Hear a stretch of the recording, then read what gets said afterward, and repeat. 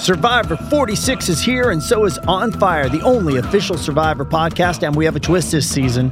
The winner of Survivor 45, Dee Valladares, will be joining us every week. We're going behind the scenes of the biggest moments, the how and the why things happen, and the strategy and analysis you can only get from someone like me, a Survivor winner.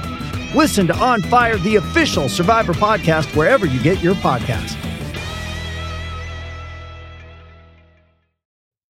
It's your daily dose of Donna. It is January 30th, and it's a Monday, which I used to really hate Mondays, but I love Mondays now for a few reasons. My kids are at school, bye. And I like being able to kind of like have my week ahead of me and know, oh my gosh, I have so much to do this week. I've got so much going on, and here it is. I have a dentist appointment with this week. If you have a dentist appointment, like, am I alone with this? Okay. The fear of the dentist. I grew up going to the dentist because I've had so many cavities. I'm so cavity prone ever since I was a kid. And I know why. You guys want to hear a funny story?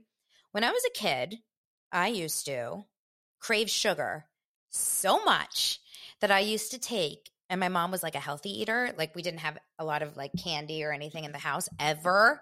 And like all our cereals were really like healthy. And so my mom used to, the only like sugar we really had in the house was sugar cubes. Like brown sugar cubes, okay? Like sugar in the raw sugar cubes. And we'd have a box of them. And so after, like, my mom, right before I was going to bed or whatever, I would go to the sugar cubes. I would grab like a handful of sugar cubes. I would run to my room and I would put them under my pillow. And I would go to sleep sucking on sugar. Swear to God. And then you wonder why I have cavities my whole life, okay? So yes, it could be like a hereditary thing. For me, it was literally I was eating sugar to go to bed. So that was awesome for my teeth. I have a dentist appointment this week, and I really dislike the dentist. Although it's one of those things that's like the gym. You hate it. You don't want to go. You dread it. You don't want to go. You push against it. You reschedule. You change it. You flake, whatever. And then you go, and you're like, okay, it wasn't so bad. It was actually kind of nice. I'm really proud of myself that I went to the dentist. So that's on Wednesday. Of course, I have my coaching clients this week. I've got a lot going on. But I want to tell you a little story about this weekend and a little bit about what happened with my son, who is currently going somewhat, I can't call it viral because it's not like that many views, but so many people are really engaging with his video of him playing the piano on TikTok. And here's what the point is here and why I'm telling you. Because there's a lot of kids that can play piano and sing and like blah, blah, blah. But every single time that this child performs, he's so good. Okay. And I'm a former casting director. Like, I used to work with kids. I used to cast children and discover child stars on Disney Channel. So I know talent, and I can tell you, like, this kid has it, right? Like, he has it. But he's so nervous, and he has such anxiety, and he really honestly like struggles to get going when it comes to performing, doing something he's not very good at, like anything that's a little scary. So he'll take something that's like normal anxiety and he'll explode it in his head and make it 10 million times bigger. And yesterday, this is the thing about being a parent of an anxious child, is that like as a parent of an anxious child, you are just as, if not more, anxious than them, right? Like, we hold it all in. We carry the anxiety for them, and we cannot release it until we see that they're fine. And so he was second to last on this long list of performers yesterday. And the entire time, I'm just like not able to chill, looking at my husband like my hands are sweaty. I'm having like a nervous breakdown. I was also quite hungover, let me be honest, which doesn't help. And then it was his turn, and he went up there, and guys, he killed it. I'm actually going to link the TikTok below because you guys need to see this video. It's so, so good. So anyway, he was performing and killing it and doing so well. And the amount of relief that I felt, okay, when I tell you I couldn't contain it, I just start to cry. The second he starts to perform, I'm crying. I don't know what to do about this. Is this like a syndrome?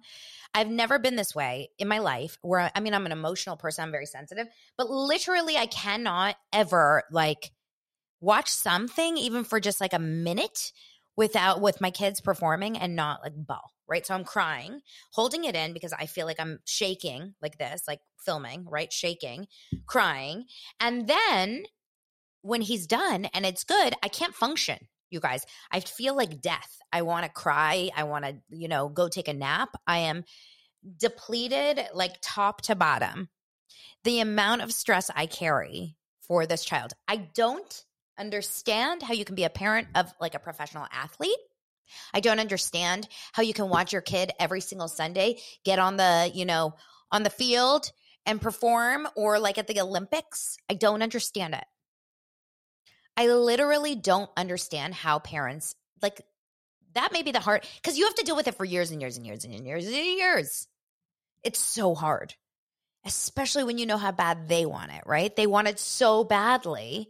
And like, we as parents don't really have like control over whether or not it goes their way or not. And I was thinking to myself, because he practiced the day before. He practiced on Saturday for my mom and I, and he fucked up. He messed up one of the songs. And the way he panicked, the way he cried, the way he fell apart, I was like, I'm not going tomorrow. I'm done for it. Like, I can't do it. I can't do it. So he did it. And he didn't fuck up. He did amazing. Didn't mess up. And not only that, he was really good. Really, really good. So I'm just really proud of him.